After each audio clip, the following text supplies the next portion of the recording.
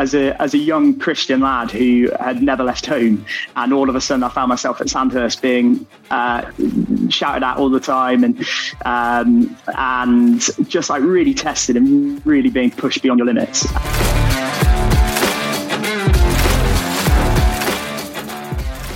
Welcome along then to episode 4 of Sam and Dan Chat. This week is a little bit different. I'm here in the studio, and our man over in America, Dan Hames. Hello, y'all. Y'all. I'm speaking to you. I did that in the most English accent possible. I'm speaking to you from Waco, Texas, which is, I believe, the cult capital of the world. Ooh. And I'm trying to keep out of their way. So Louis Theroux's probably been there. He should be on this podcast one day. That would be good, wouldn't it?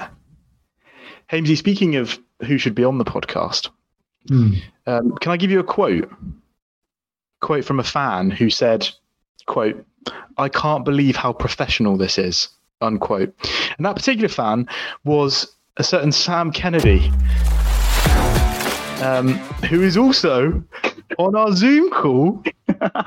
Hey guys. I know I did say that and I did completely mean it, but yeah, it's genuinely an absolute treat to be on here with you guys. First guest. You are first. Everyone else must have turned you down. Yeah, we put out a lot of feelers. So this is tough, but we'll make do.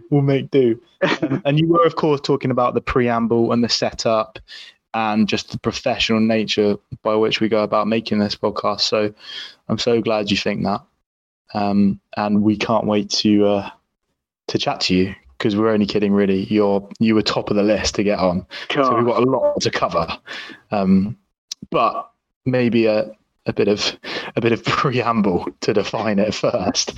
We were talking just before we came on about the rugger. Hamesy, I'm a bit gutted because you obviously can't see any of this. Is that right?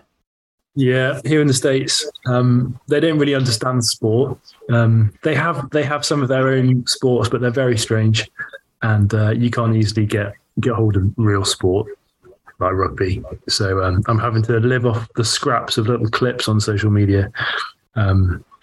So yeah, Autumn Nation stuff has all kicked off, and I've only seen seconds of it. Yeah, you haven't managed to get into any kind of US sports since you've been out there. I know you've been out there a few days. Normally when people go on holiday to America, they come back kind of experts in that area, don't they? Like NFL or whatever it is. A little bit of American football, aka football, which is, it's quite interesting. I think I didn't understand it at all before, and now I'm beginning to understand a little bit more. I'll tell you what's really strange is the commentators, they talk absolute nonsense. I don't understand a word of what they're saying. Yeah, that is right. But it's been an experience. So have you been to the line of scrimmage yet, Hamesy? I've been there mentally, spiritually, psychologically. Indeed, we are all there on a daily basis. Yeah, I would say in terms of navigating time zones, sleep deprivation in that sense, I've been to the line and beyond. Yeah. Do you like American sport, Kennedy? Because I have to say, when I went to America, I've been to the NBA and the NFL and the baseball, and I can't remember the acronym for that one. And in person, they are next level, really, really cool, because they're just they're whole day events. Yeah, and it's just something else. So in all honesty, I really like soccer. No, kidding. I know that's not American. I was poor. No, do you know what? I think the only reason why I kind of got into American sports is through watching All or Nothing, the documentary. Word. So I got quite into NFL through that, to the point that I'd stay up on a Sunday night and watch the whatever the NFL show is. It might be called the NFL show on the BBC. I really enjoyed that. And then when there was another, and I think it was All or Nothing, then did one on the National Hockey League as well, and that was like quality, really good. So Yeah, like I've got an interest in it, but then I've got an interest in sport. So I don't necessarily think it's because I love American sport necessarily, but yeah, the scale of it is just huge. I'd love to go to one of the NFL matches in London at some point. Yeah, I think that'd be a real experience. Something else. It's just a real party. But then I think you do get a bit of that, and I think actually the Six Nations and perhaps the Autumn Internationals that we referenced earlier, you can't get that a bit, because you look at Cardiff and Dublin and Edinburgh, not so much London because Twickenham's so far out, but with those three, especially in Paris, like the stadium is right in the middle of the city. Yeah. So all day in Cardiff is building up, and the coach is going all the way through the middle of the streets of Cardiff into the game. Yeah. And after the game, you just spill out onto the streets and you're bang in the middle of the city. So I think you get a little bit of that. Yeah, certainly the Autumn and the Six Nations. But mate, there were some serious games this weekend. We were just saying, weren't we? I think France, Australia for me. Oh my word, unreal! What a game! They've got to be favourites of the World Cup, France, haven't they? They've got to be one of them, surely. They've gone, I think it's 11 games now undefeated, which is the longest. I think that sets a record within French rugby. But they were also making a big deal. Is it Vakatawa? Is that how you say the guy's name? It's the first game, the first international that they played where he hasn't been playing after he had the heart condition that then has ruled him out of rugby forever. So that's right, he retired. Yeah, only back in like September, I think it was. So yeah, first game without him. Wow. But it was sensational. And when you're listening to whoever's listening to this, it will be a bit outdated by the time it goes, but it's still worth looking up Damien Penaud's try to win the game against Australia, because that is single-handed mastery to win your team a game in the death. But Hamesy, sorry, we probably shouldn't rub your nose in it too much, because I know you can't see it. But you went paddleboarding. Yeah, I did. On the that was a sport, isn't it? We went paddleboarding down I think it's called the Brazos River in Texas. And actually, one interesting thing is I saw so where I'm staying is pretty much in the kind of the bubble of the campus of Baylor University, and here the sports. The kind of the sports that get a lot of profile often is like the college level stuff, so like universities. So the football stadium for the Baylor Bears football team, which I paddleboarded past, is like a huge 50,000 seater stadium. It's just huge, and that's not even like the pro level sports. That sort of national sports stuff, that's like college level, and it's just this incredible stadium, and they've got sort of stands set up for all the freshman students with seats color coded, place for alumni to sit. Then they've got like this whole hospitality area, so it is a bit like going to a slightly smaller Twickers or something like that. But it's the equivalent of just your uni footy team. But it's so cool. The thing that I'm always quite amazed at, and I could be wrong here, but the thing I'm always amazed by is the fact that they take it so seriously at like collegiate level, and then if they don't make it into the NFL, that's their careers pretty much done. That's their time of playing that sport finished. Which is just bizarre. It'd be like you finishing rugby, Sam, and then knowing that there's no other option to ever get back into it again. And I could be wrong, but I think that is the case, which is pretty incredible. It is a whole different system, isn't it? That would be quite good to get somebody who knows their stuff on. We could talk about the differences, because it fascinates me. And like you said, Kennedy, the Netflix stuff. It's just opened a whole new door. I love it. I think it's so cool. But yeah, there's some serious differences there, and they're seriously patriotic, aren't they? As a nation. Sport, military. Yeah, military. What do I smell, Hamesy? I smell a segue. So across the Atlantic, that one. on the north. What is it? No, I can't remember. I was going to do a geography reference, but Yeah. I've lost it. It's been some time since that degree. Yeah. Let's not ruin the segue. Hamesy, we got Kennedy on obviously for more than to talk about American sports. We do. I think. Yeah, my knowledge of that has been exploited, I think. So, Sam Kennedy is a long time serviceman. I think that would be the American term. A major in the army. And Sam, I think Ridgeway and I have known you since before you were in the army. And so we've seen you pre and during army life. Yeah. It'd be great to talk a little bit about, really generally, about your time in the army, what took you there, how you approached that as a Christian, and all sorts of stuff. I would like to begin, though, with an anecdote, if I may. Which is I know what's coming here. Yeah, it's from before. Like I knew you, I got to know you in church, and I just thought, here's this lovely guy, really friendly, smiley, welcoming, quite likes a bit of a cuddle. And then one day he says that he's thinking of joining the army, and I remember thinking to myself, okay. I think I had in my head an army, a potential army joining, a kind of tattooed, that kind of person. Anyway, and I thought, fine, I'm very supportive of my new friend. But then I remember we went to Momentum in your brother Tom's camper van. Yeah, we had a top speed of about 25 miles an hour, so we got there very late. It was very dark. We had tents to put up. And it was raining, and I remember Tom, your brother, wasn't coping particularly well with the situation. Sorry, Tom, if you're listening. And I remember thinking, what is going to happen here? I'm not that good at putting up tents. But you just snapped into this mode of like organising, logistics, just getting things done, really practically minded, just took control of the situation. And I thought, what is this? Like this persona emerged, and I suddenly thought, there's a man who could join the army.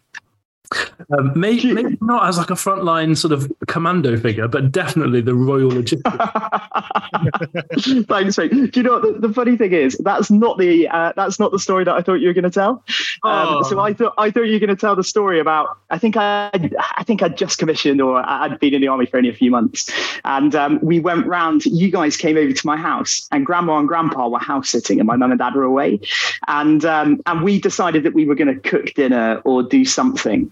And I went to open a tin can with a tin opener, and my grandma, who would have been like tin, wasn't it? Like like kind of tin opener which clamps on and you turn it. That one was broken, so this was like an exposed blade tin opener. That's exactly it. But still one that I probably first used when I was about 4 or 5 under the guidance of my mother. And at this point I was like 19 or 20, kind of just joined the army, and I went to go and get this tin to open, and my grandma from the other side of the room kind of like hailed me down, and came over. She's like in her mid-80s at this point, and kind of tottered over and said, "Oh, Sam, this is too dangerous for you to be doing. Let me do it," and took it off me and opened it. And I remember you guys just wetting yourselves. But here's Sam not allowed to open a can. What I remember you saying was, Grandma, I'm about to join the army. And she still didn't give it back. She said, yes, but not in this kitchen.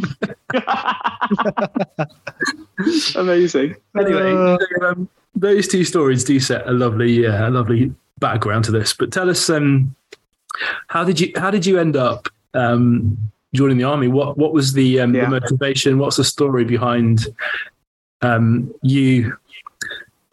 Tender young Christian lad, becoming a man in the army. What's the story? Yeah, of course. So I initially kind of started to look at the army when I was 17 or 18, and went through the first round of selection boards to join as an officer. I didn't have a degree, so didn't think that I'd necessarily make it, and just happened to get through the selection boards each time that I went to each level of them, and found myself with a place at Sandhurst. And I think I came from that position from not necessarily an individual that did particularly well at school. I didn't try particularly hard, and my grades absolutely were a reflection of how hard I tried.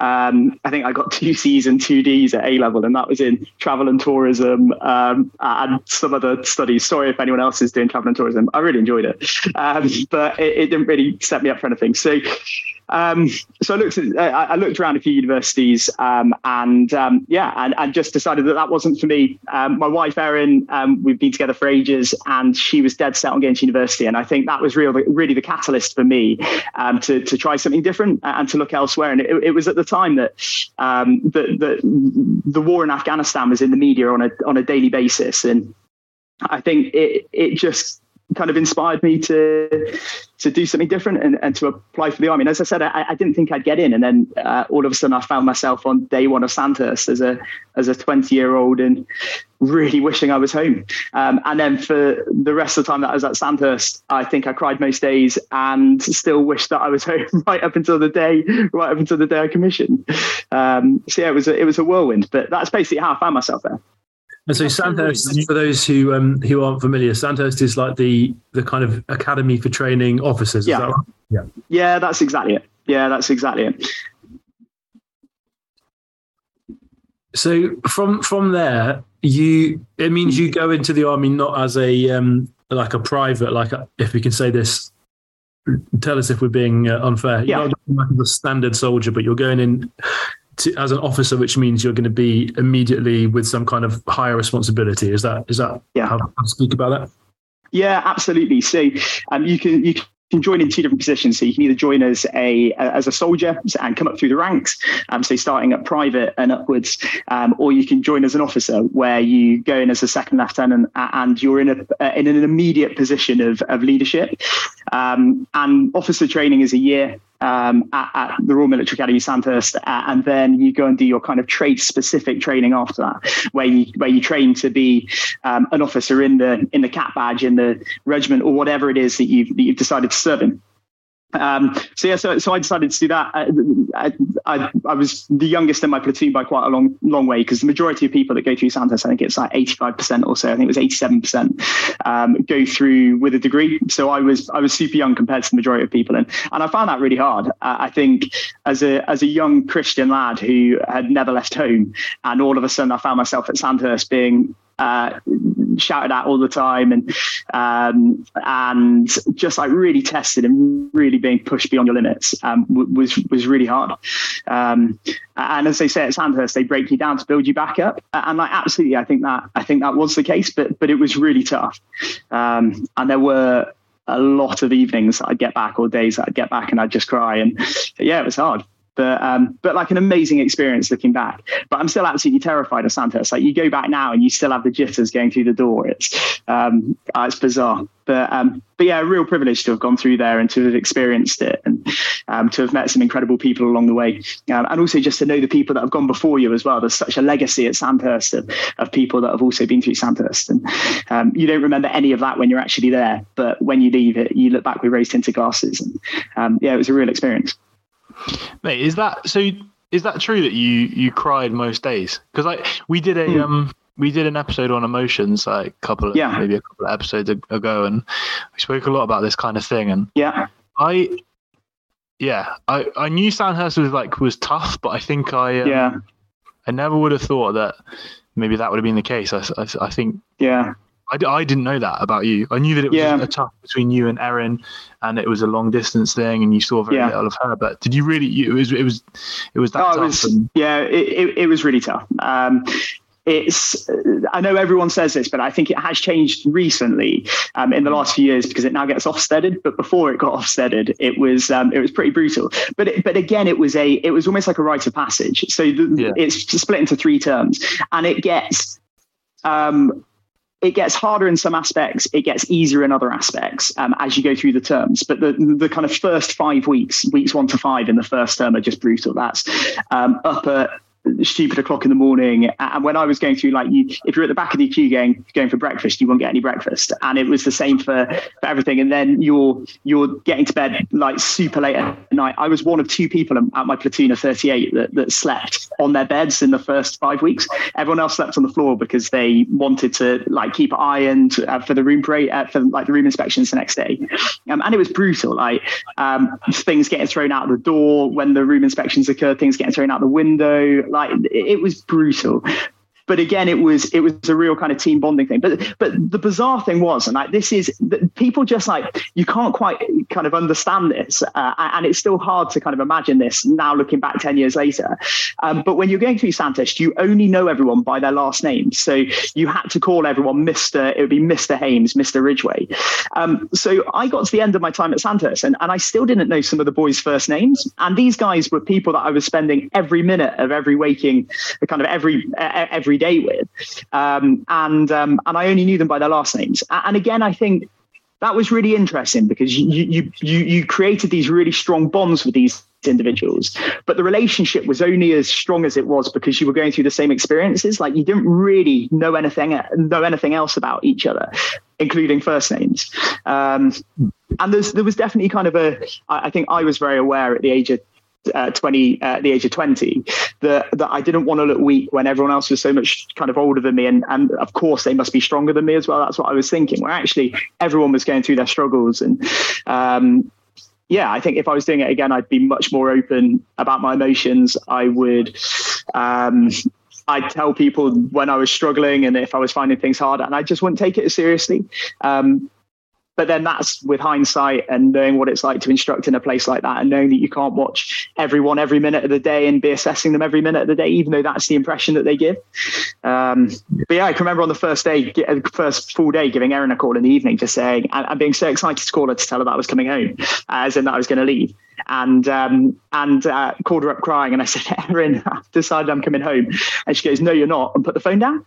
But by that point, I knew I was there for the long term. Wow. But presumably, and when we were talking about emotions, we were talking about how important talking about it is, and particularly for men. Yeah.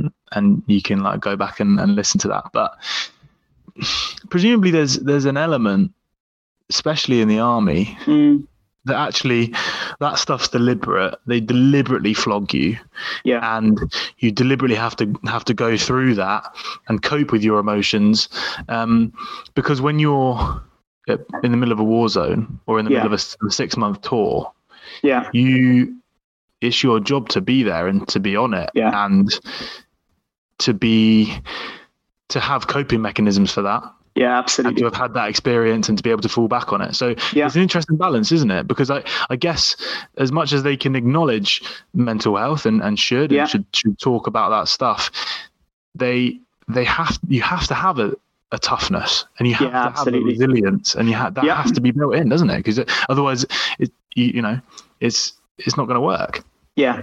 Yeah, you're completely right. And they always talked about that. The reason why they broke you down was so that when you're then experiencing that, if you are out in a war zone and you're under fire or whatever it is, you're under a huge amount of pressure, you know that you've been through similar situations before, and then it's more instinctive. And I think then you've then got the other element to it as well, that then as a leader, kind of commissioning into the army as an officer and being in a leadership role, it's really important I personally think it's really important to share your emotions with your soldiers and those people that are around you.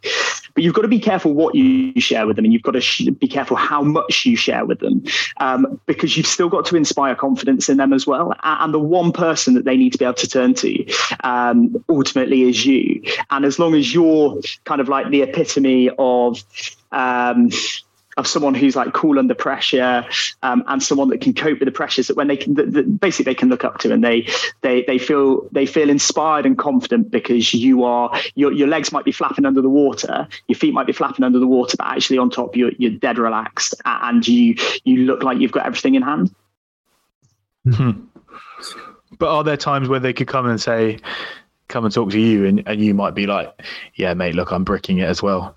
But, or does that just not, do you just not have that level of transparency with them? So I think absolutely there's an element of that. I think you, again, need to just be careful when you share that. I think it's really important to show your personal side. I think that's so important with leadership in general, that I think they need to see that you're a human and that you're a person.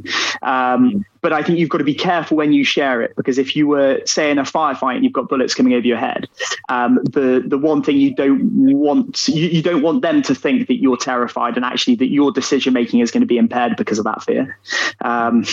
And I guess that's what Sandhurst tries to kind of drum into you, that actually when something like that happens, you take a step back, you evaluate the situation, and then you make clear, concise decisions. My colour sergeant at Sandhurst always used to say, and I'm not going to try the Scottish accent, he used to say a lot of things that wouldn't be able to be repeated on here. To be honest, the majority of stuff he said wouldn't be able to get repeated on here. But one of the things was, he said they always used to talk about being flexible and the importance of being flexible as a commander with their decision making or whatever it is. But his saying was, you've got to be fluid because flexible is too rigid.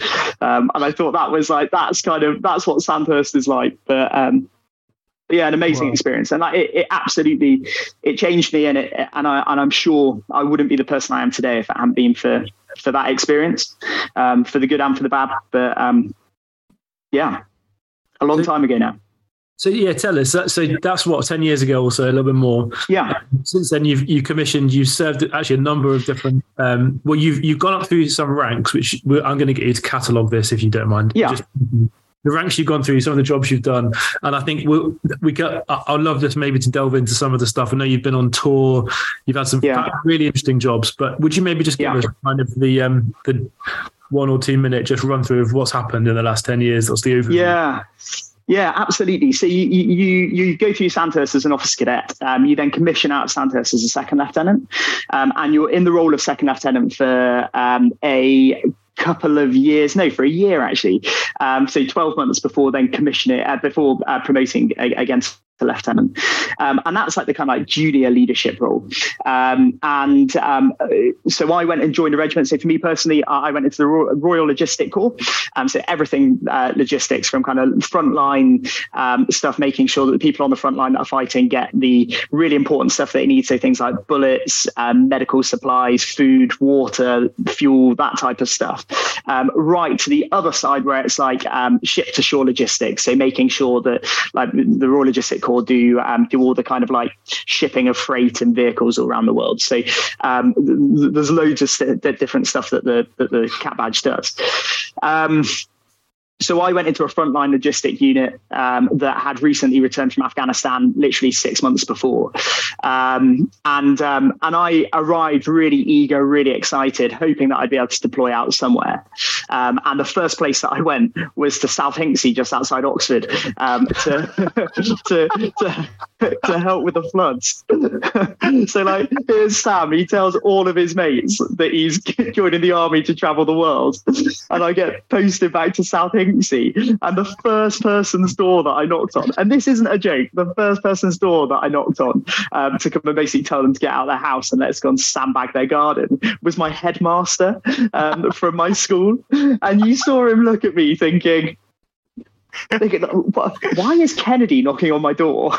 And two, like, you could then see it click, and it was blatantly wow, he's actually doing something useful with his time for once. You're an army cadet. Yeah, that's exactly it. Like begging for money or something.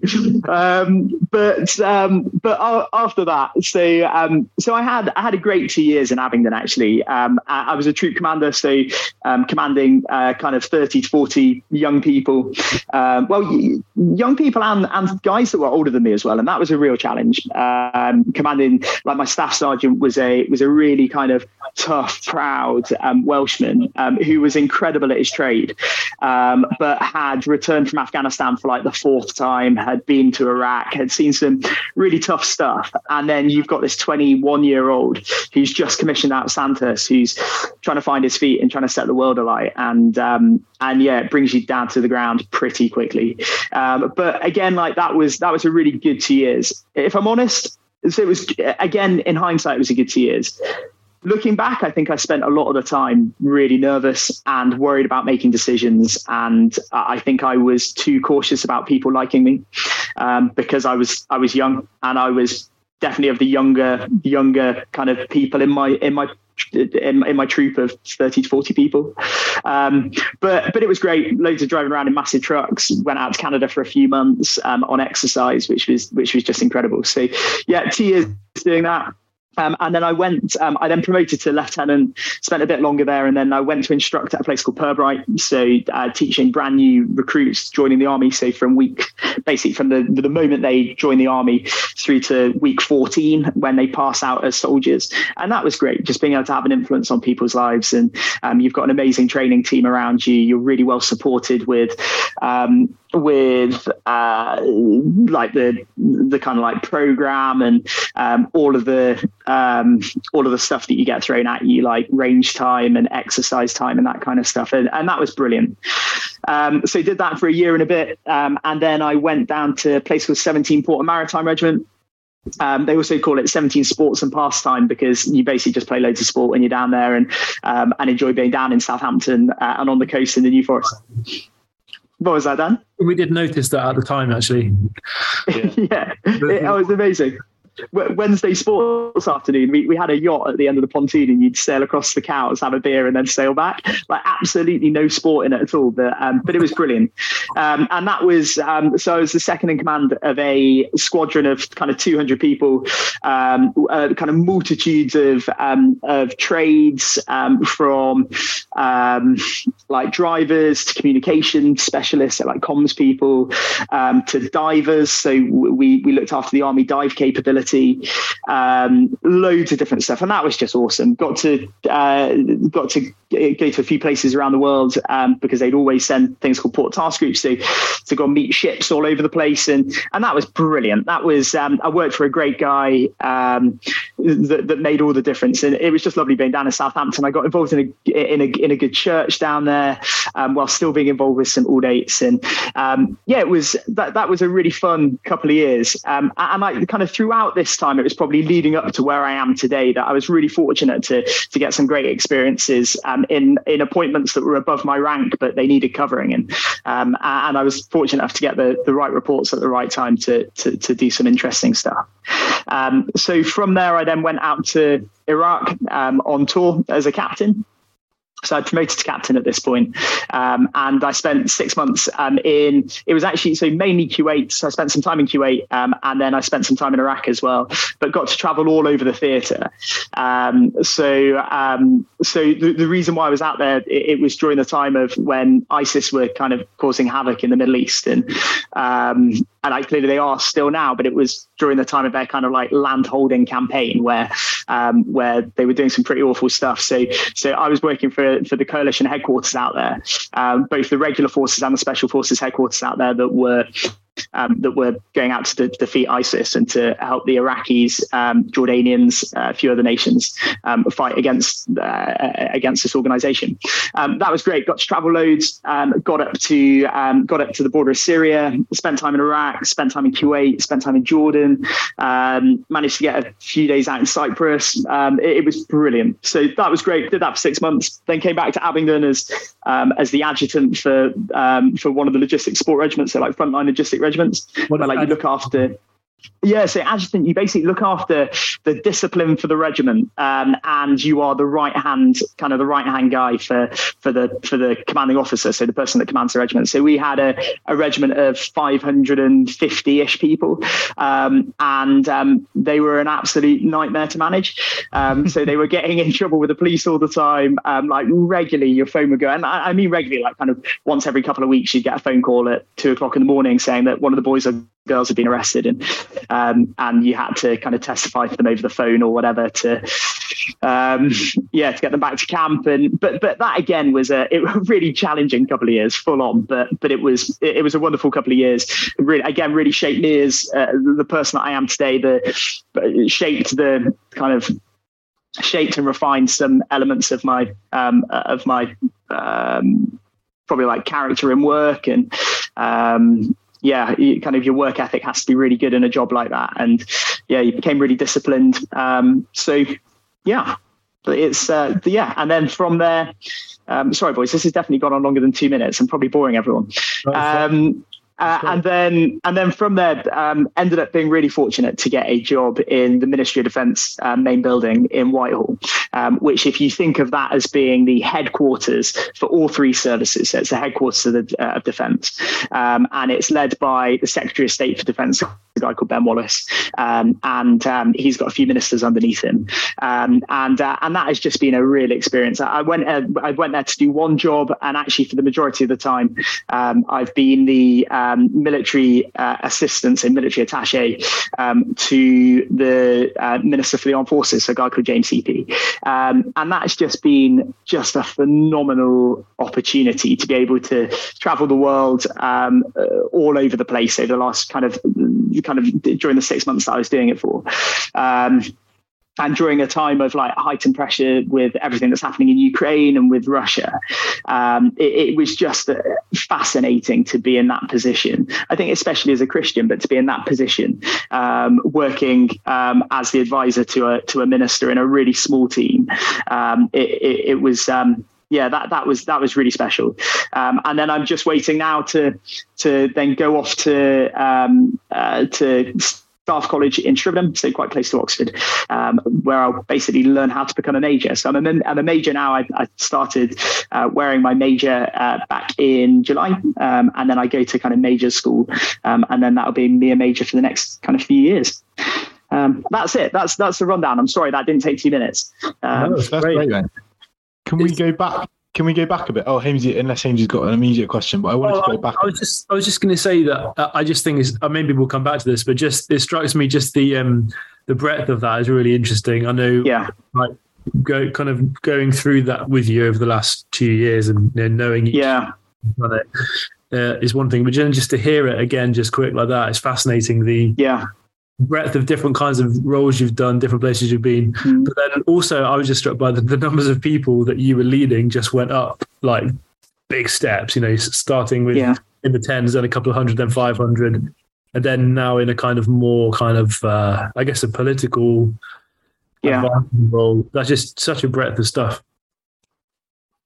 Yeah. Yeah. Unbelievable. And that's what I wanted to get at was the leadership element. So obviously I suppose they teach you a little bit, but it must be interesting. So as a Christian, we touched on it with our episode on work. As a Christian, you obviously have a certain outlook on work.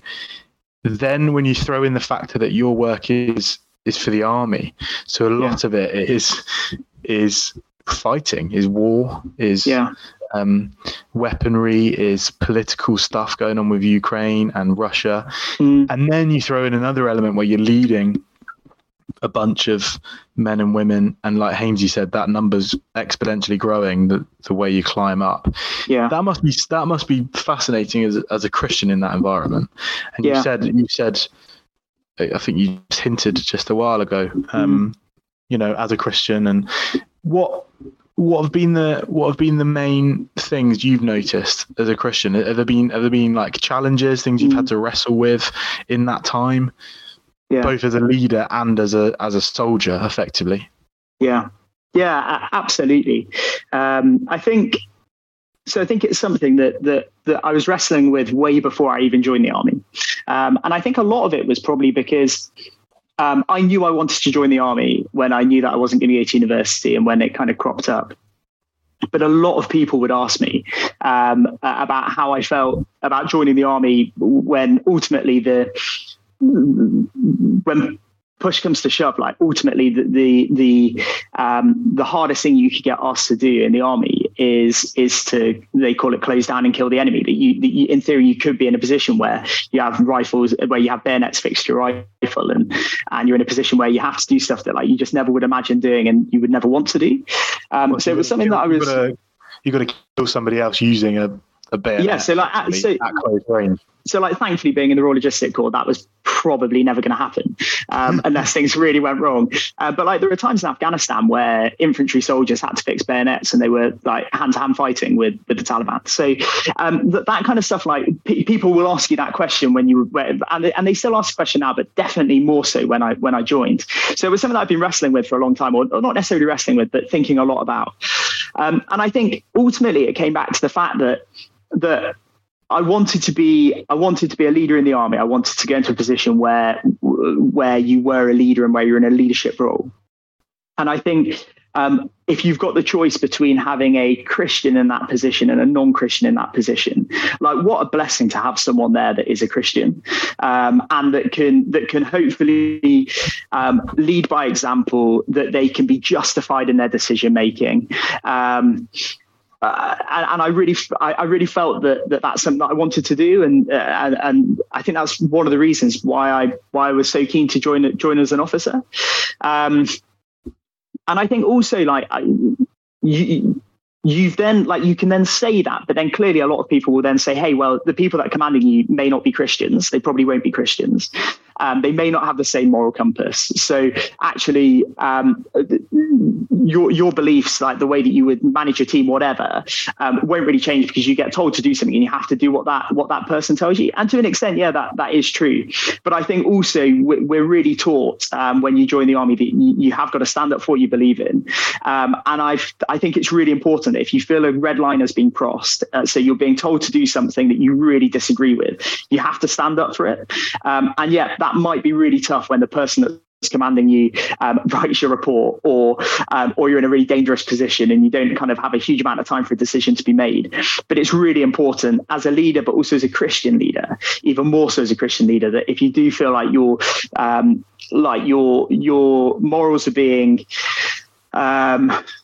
that your moral compass is being forced in any way, that I think it's really important that you say, hey, you're stepping over a red line here, and actually I don't agree with this, and that's right by yourself, and that's also absolutely right by the people that you're commanding, because you hope that the decisions that you make are justified and are the right decisions. Well, yeah, that's a really good point about it being a blessing to have Christians in positions of leadership in that kind of institution. I hadn't thought of it like that. Because I think ultimately, Sam, like, and Dan, I think ultimately someone will be in that position. So if you're not in that position will be filled by someone. And actually, if it can be filled by a Christian, then I think that's incredible.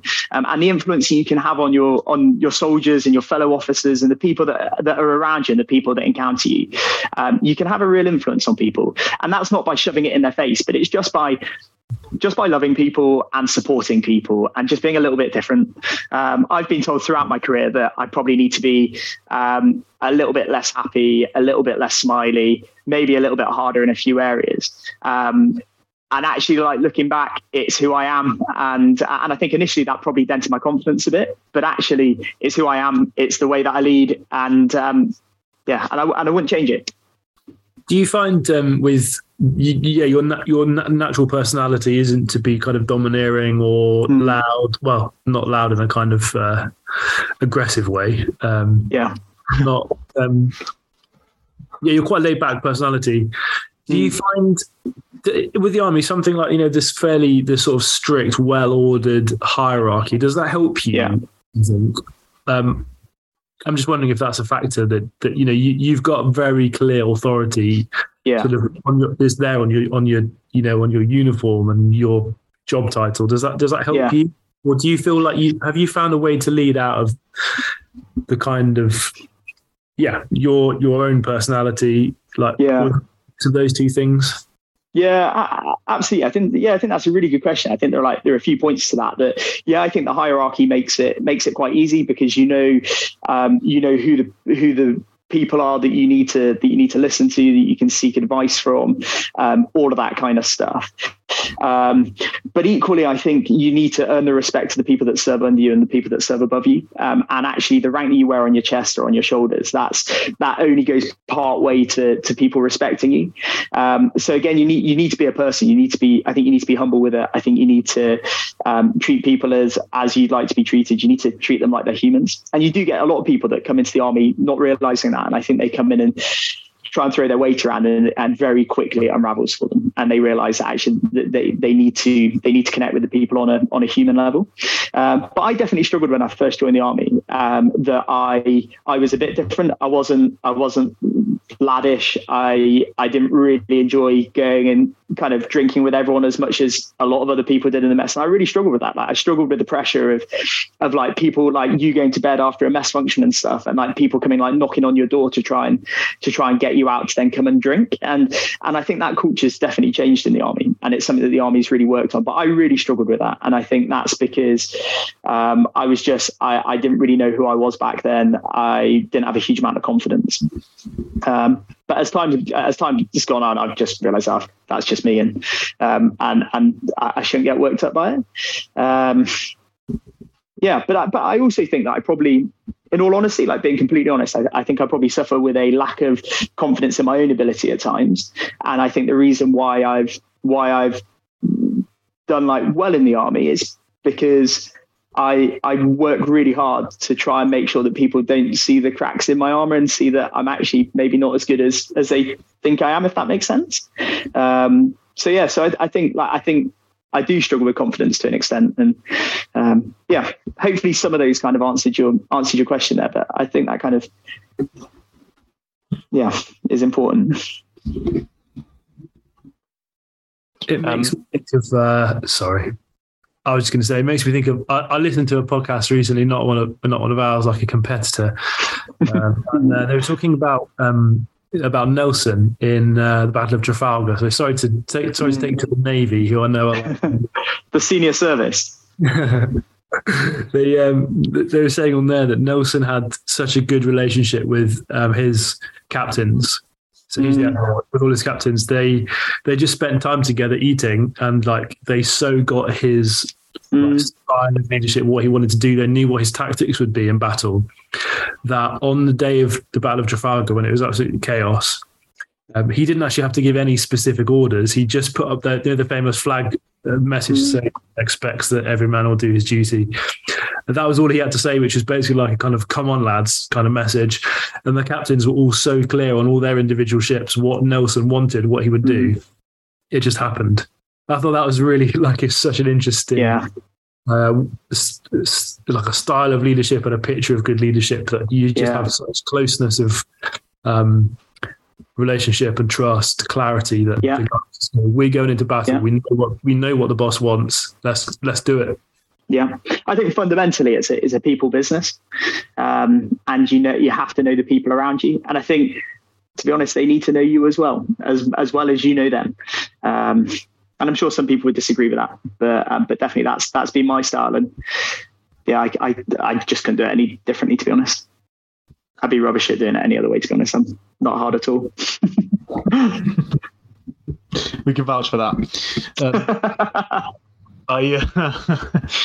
Mate, I could talk about that all evening. I think it's so fascinating. Because we've got a few other bits that we maybe want to talk about, but before we do, the last thing on the army is that you just last month or September worked on the Queen's funeral.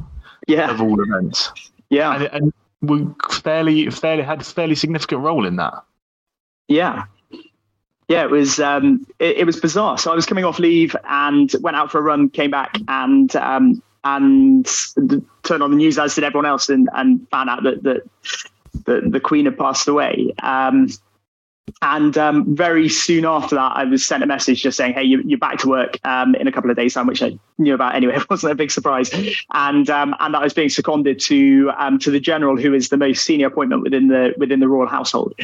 And I was being seconded as his kind of military aide, but as the chief of staff to the army team who were kind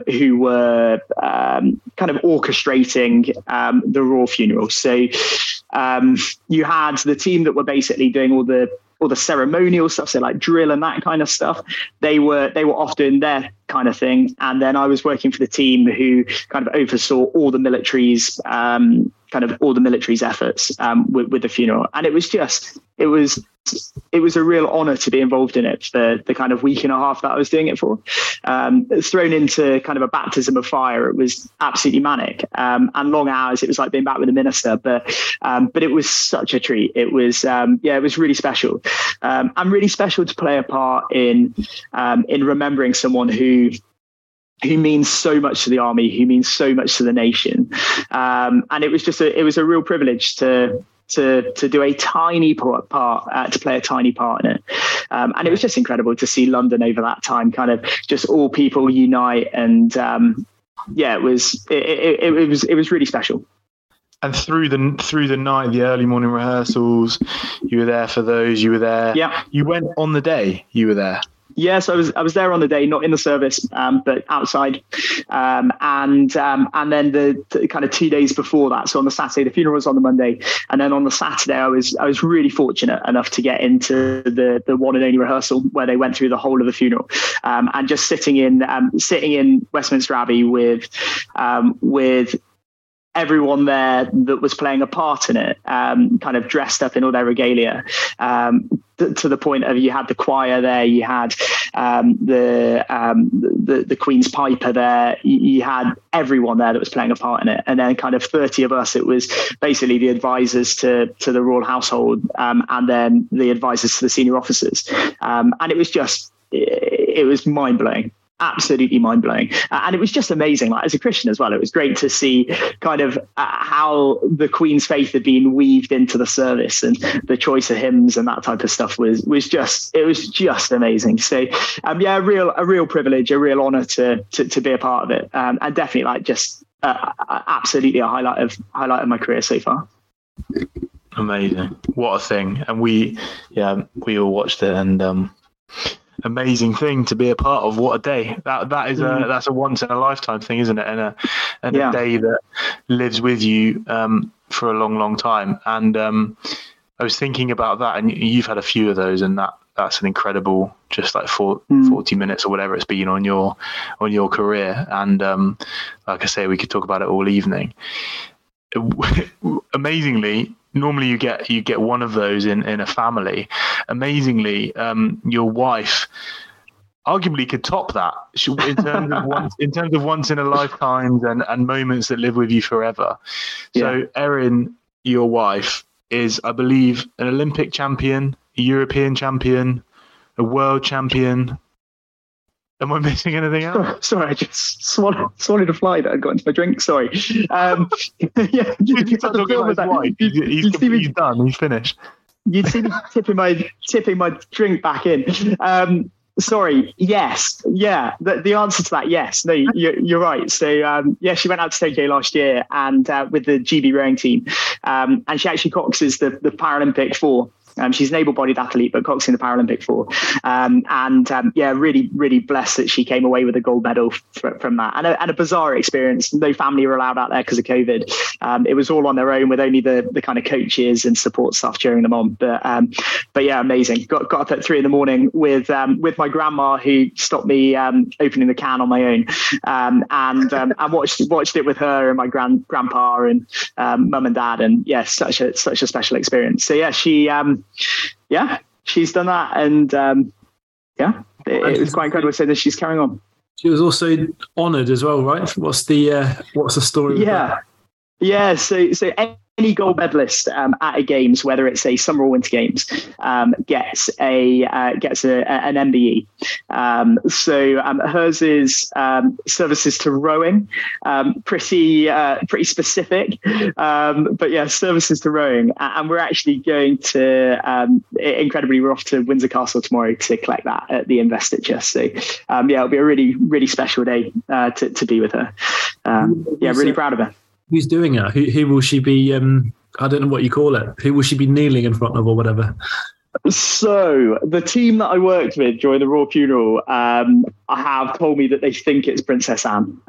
So there are actually two taking place tomorrow, and I think the King is doing the one in the morning, and then Princess Anne's doing it in the afternoon, and she's the one in the afternoon. So yes, I think it's going to be Princess Anne. But she was also she got invited to the palace last Wednesday, so all medalists were allowed to go to the palace to go and have a drinks reception with a few royals, and they thought it was just going to be Princess Anne who was going to be there. And then when they got there, they got handed a little ticket that had the name of the other royals that were on there, just in case she didn't recognize them walking around.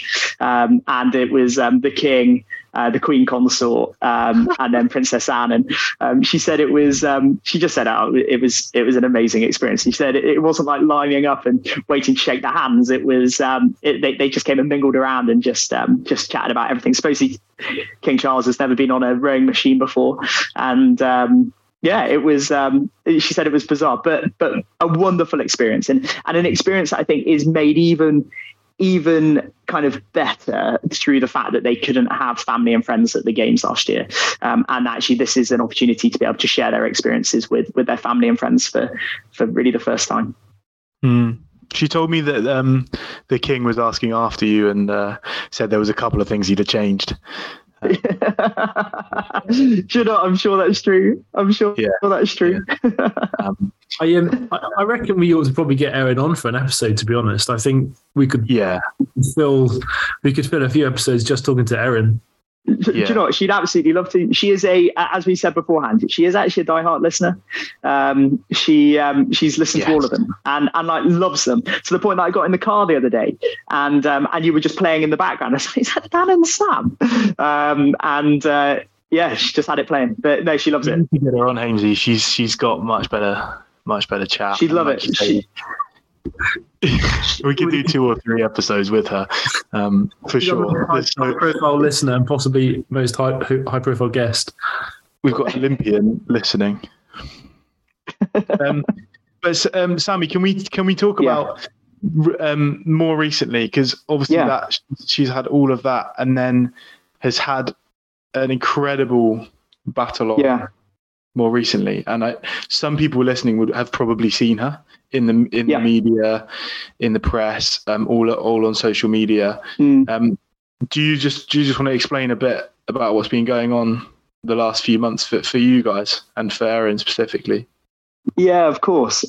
So this year just started kind of the real hope of 3 years run into the games to Paris 2024. And we were really looking forward to kind of having a non-disrupted kind of 3 years of prep for that. And she was really excited about being back at training.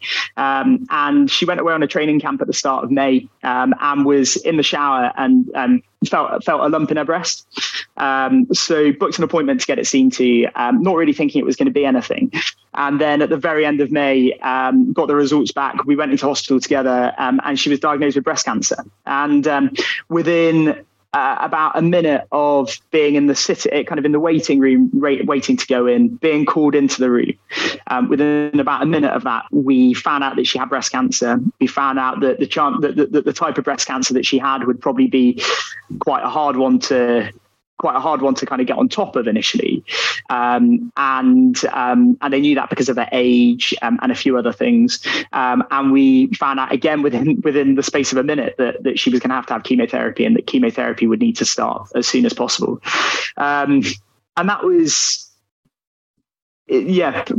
pretty intense. Like, I don't think I've ever experienced anything like that. And just like that kind of rush of emotion when you're first told about it. It's just something that you don't expect. Like, Erin was 29 when she was diagnosed with cancer, like years and years younger than the average age that people are diagnosed with breast cancer. And just kind of hearing the word cancer and being told that your wife has it. At that point, they didn't know what kind of her prognosis would be like. They didn't know how they were going to combat it, other than they knew that it was going to involve chemotherapy. A huge amount to take in. And then, like, in true Erin style, and I think it was absolutely the best thing. And again, just amazing that I think like that God had orchestrated this at that time. That the next morning, so we found out on the Wednesday night, and she'd already delayed her flight out to the first World Cup, the Rowing World Cup, which took place at the very end of May. She delayed her flight by 24 hours because she had to go to this appointment. And then at 9 o'clock the next morning, I drove her to Heathrow Airport and dropped her off at the airport so she could fly out to the first World Cup. And she was dead set on the fact that she was going to live her life as normally as possible for as long as she could, not knowing what the prognosis was going to be at that point. And that we were going to enjoy every minute that we had. And that was Erin going out there. Erin went and competed for the weekend.